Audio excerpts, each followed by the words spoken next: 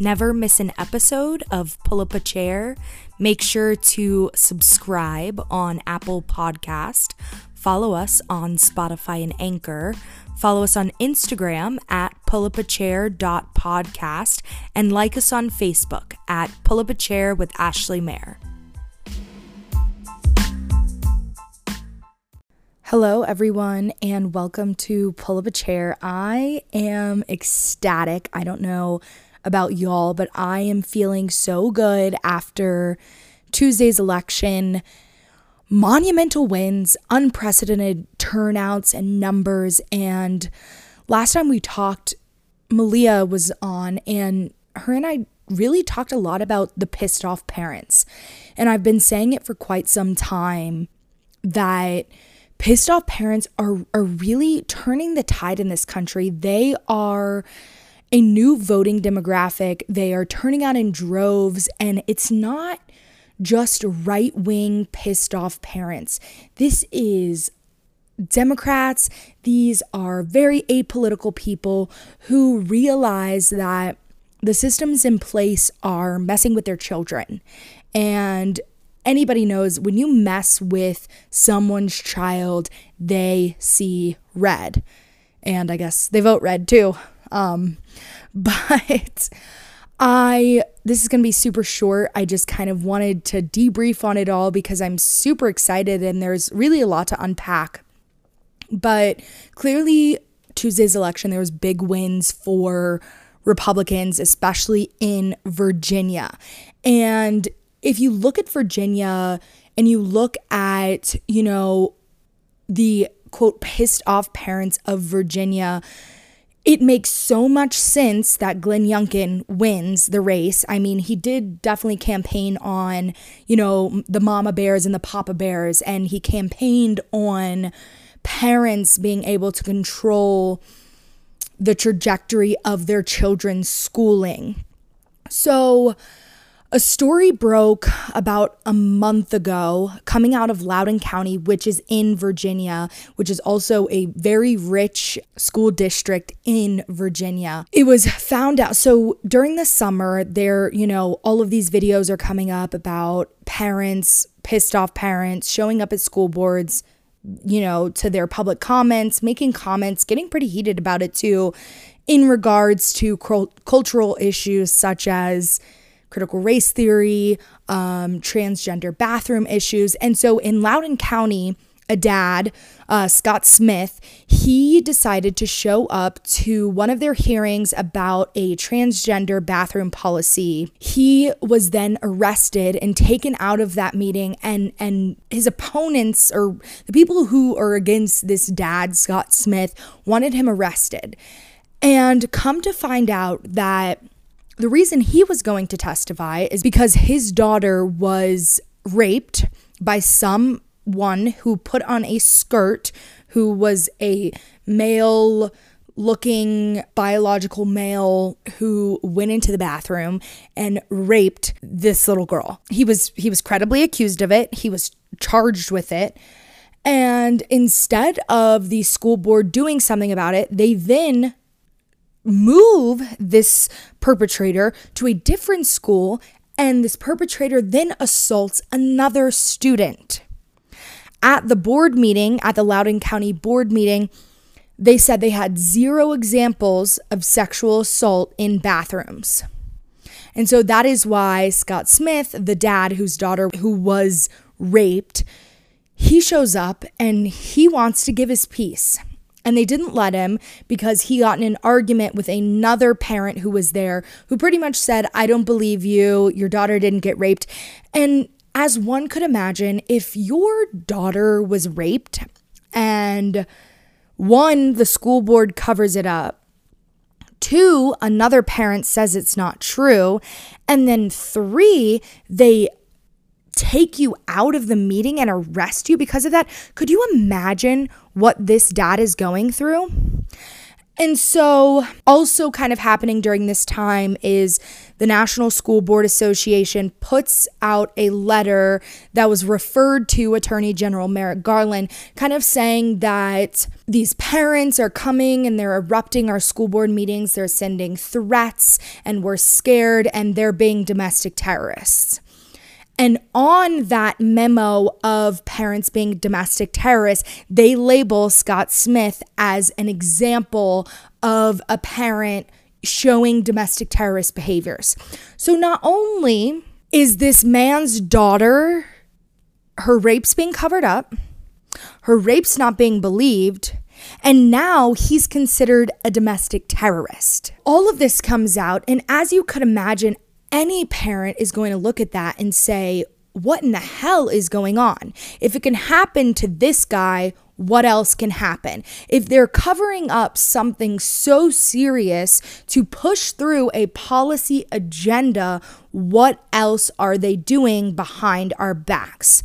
And through that, the pissed off parent voter demographic in Virginia just showed the hell up on Tuesday. The difference between the McAuliffe campaign and the Youngkin campaign is McAuliffe ends his campaign pretty much saying parents don't really deserve to, have a right or a say of what their kids are learning or what their kids are doing at school.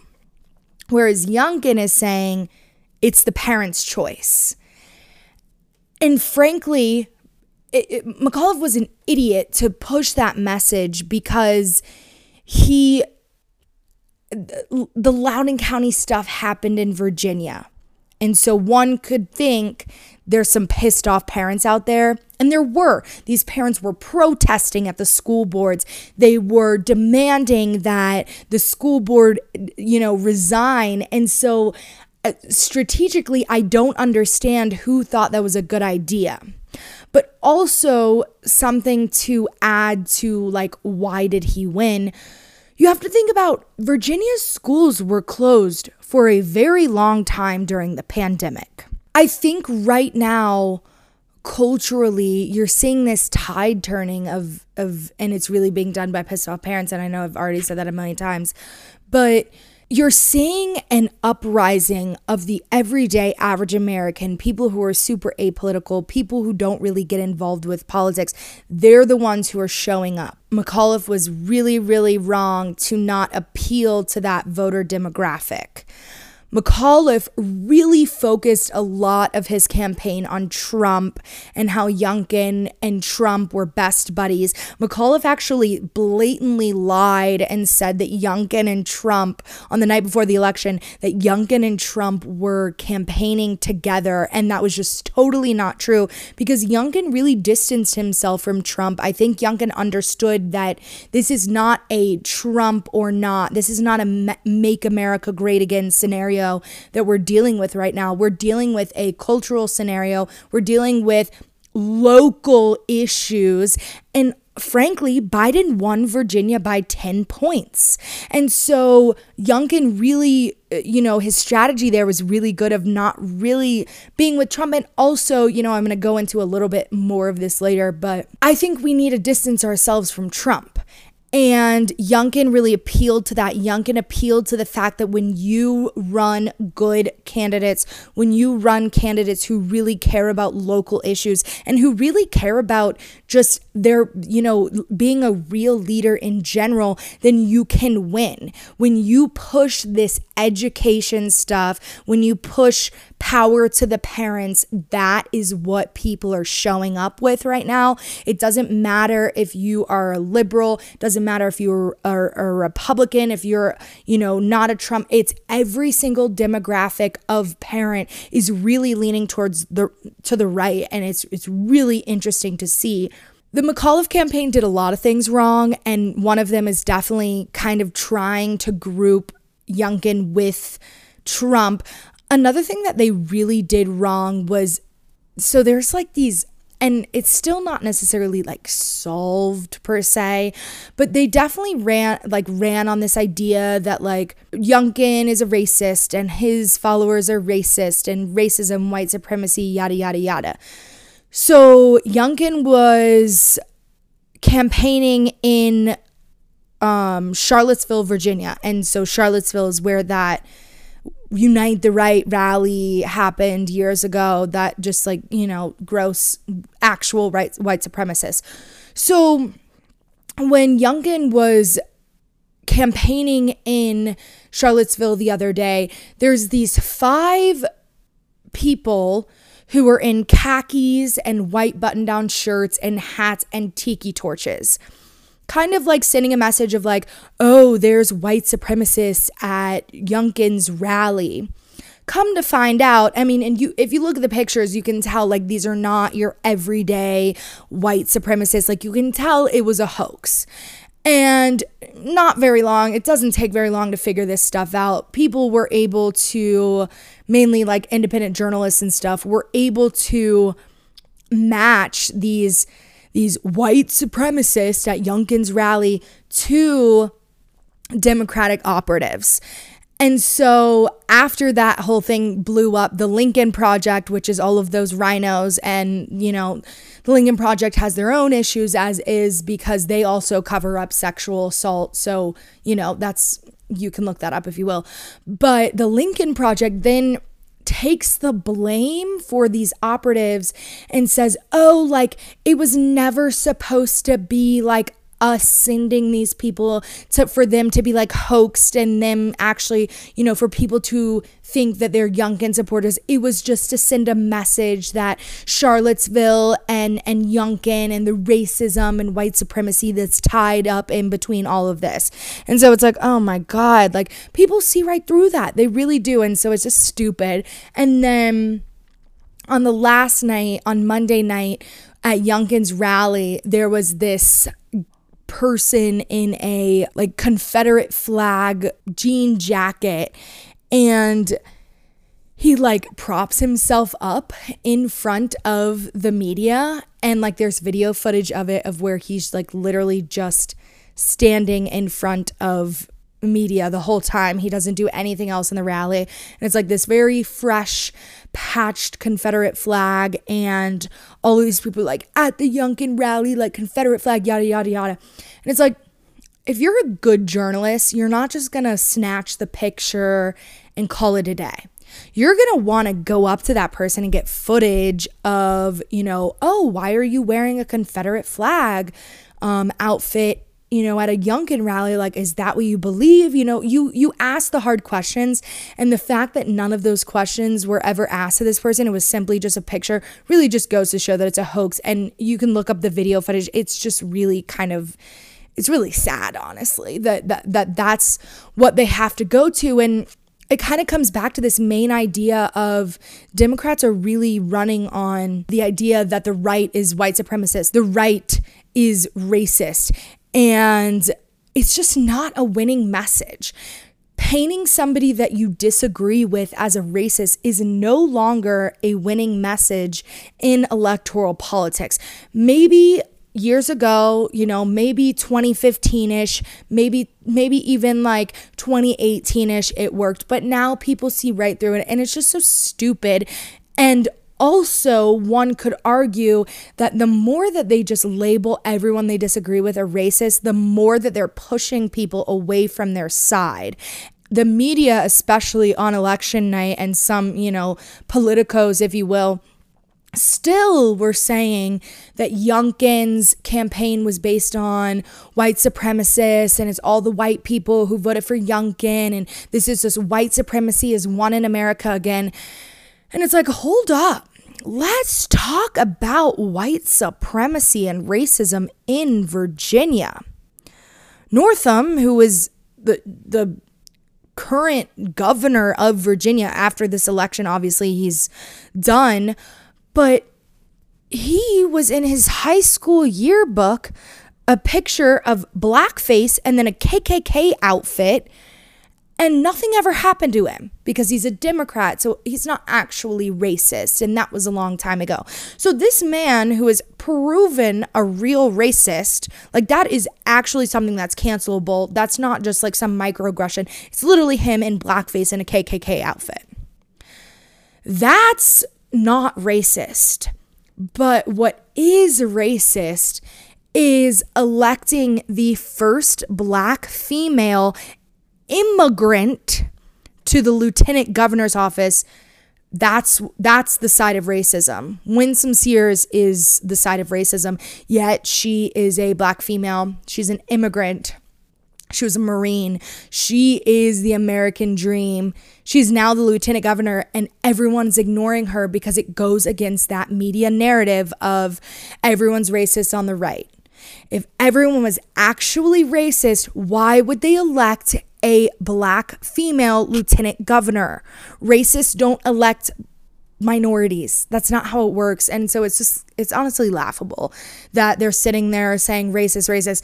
And Winsome Sears is just already going off in the media saying, oh, Joy Reid at MSNBC, who was, claiming racism.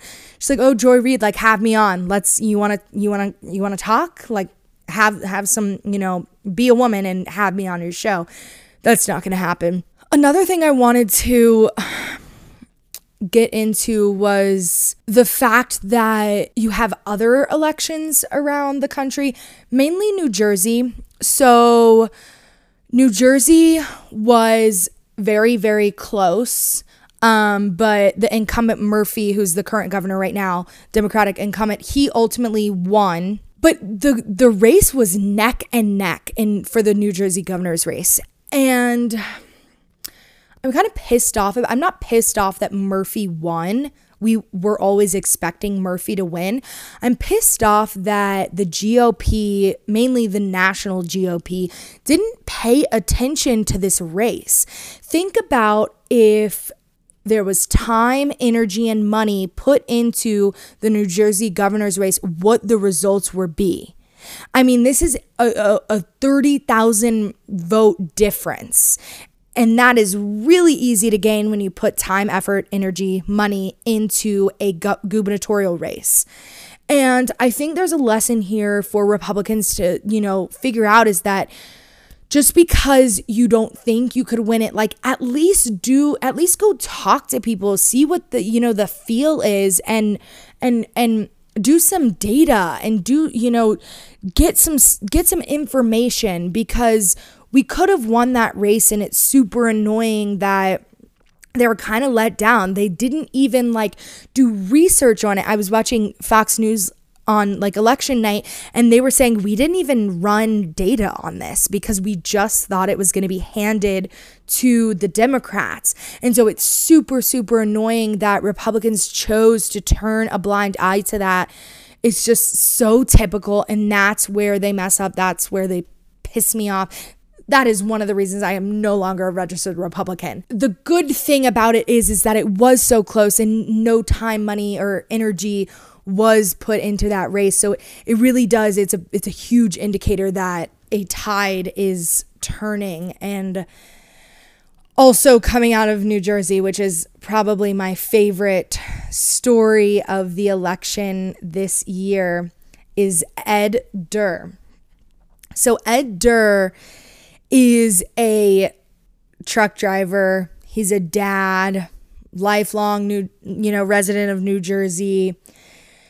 Just really probably kind of ran because he felt like maybe somebody should challenge this powerhouse of a Democrat. The Senate President Stephen Sweeney lost his re-election to Ed Durr, a truck driver, a everyday man who literally allegedly raised $10,000 for his campaign and only spent $153. That is so rare to win an election with so little money spent. And he's not just running against some wompy Democrat. He's running against the Senate president. that just goes to show again that when you run good everyday candidates who appeal to the people, who when you run candidates that are by, of, and for the people, that is where you win. That is how you really change the trajectory of politics, of policy, of culture, is when you appeal to the people. I just love that story. I love that he literally only spent $153 when he had $10,000 raised. That'll be a great fiscal conservative when he is in office. But I thought that, that's just a good American story. The last thing I kind of want to touch on is, where do we go from here? What does this mean for the future? What does this mean, for, the Trump Republican versus the average Republican, or like a Mitt Romney Republican? Republicans have always been the party of Big Tent politics. Conservatives have always accepted this wide range of demographics, of policy preferences. And I think that, first of all, this past election was a huge indicator how 2022 is going to go. The Biden administration is crumbling. We don't have a president who is really in touch with even who he is. He's like not even there. He's senile. He's not doing his job. He's literally just not there in the head. I think people are pissed off about Biden. I think people are pissed off about inflation, about gas, about having to spend way more money than they usually would, about schools, kids. That is the winning message right now, is sending a message to mainly parents, or anyone for that matter, that whatever your kids are doing or learning, or whatever environment that they're in, that is up to the parents. Parents are always the first teachers of children. I get it. It's important for teachers and parents to be on the same page, but it's not for the school board or the teachers to ever decide what is best for a child. That is the parent's choice, number one. That is why you're seeing such a high rate of kids moving out of public schools, moving to homeschooling, moving to charter schools, moving to private schools. And the issue is that the leftists want to control the schools, because when you control what a child thinks and what they are being raised on, you can control pretty much everything in their life policy-wise, or how they'll vote or anything like that. And I think parents realized during the pandemic, when you have this at-home school, parents were finally, for the first time, actually listening in to what their children were learning, and parents weren't satisfied with it. When you tell a child that they're evil because of the skin color that they were born into and that they had no choice of given, when you tell a child that they're evil because of that, that's messed up. When you tell a child that they have to be woke and they have to do all of this, woke culture, leftist bullshit, parents are going to get pissed off and the kids are going to be confused, because at home, they're not learning the same things. And I think parents really realize, okay, this is an issue. What's going on? We're tired of the school boards indoctrinating our kids. And that is when you had this rise of pissed off parents. And I am so happy right now for the pissed off parents. There's so many parents that I know that were very apolitical beforehand, and now they're going to school boards, speaking out, really doing some grassroots activism. So it's awesome to see. And so moving forward, the winning message is going to be educational freedom. It's going to be choice.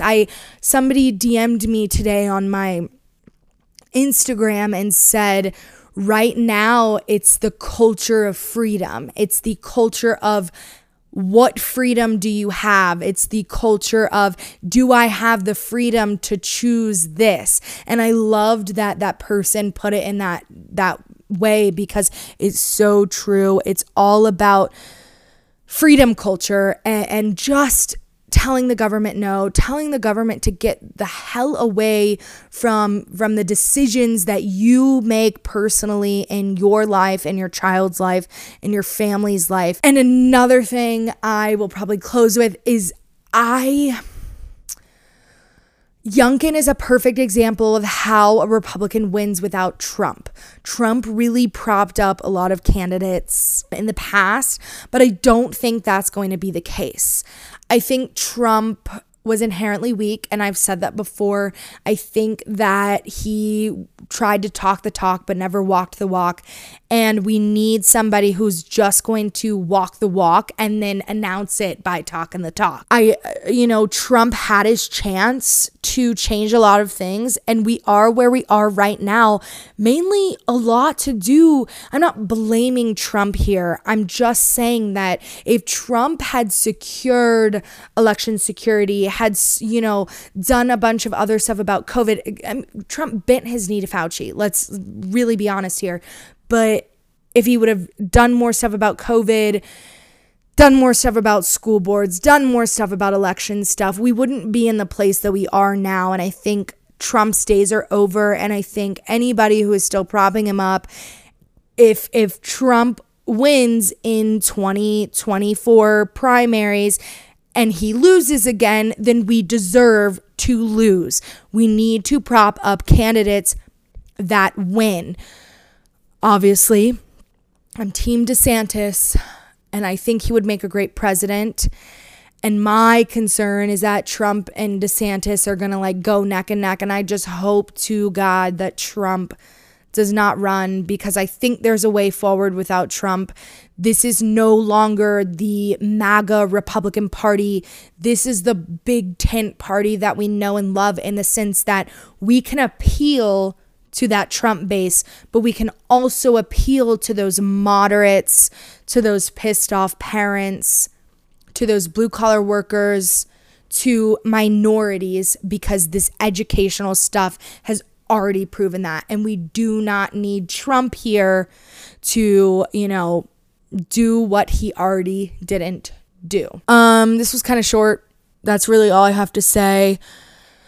I'm ultimately hopeful for this country moving forward. In a year, I'm so excited. I cannot wait for a year to be 2022 midterm elections.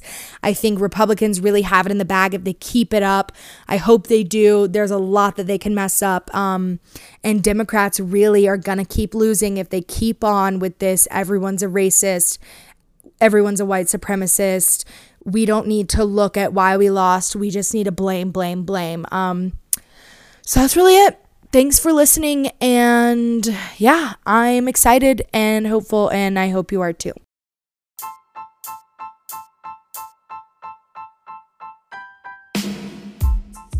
Never miss an episode of Pull Up a Chair. Make sure to subscribe on Apple Podcast. Follow us on Spotify and Anchor. Follow us on Instagram at pullapachair.podcast and like us on Facebook at Pull Up a Chair with Ashley Mayer.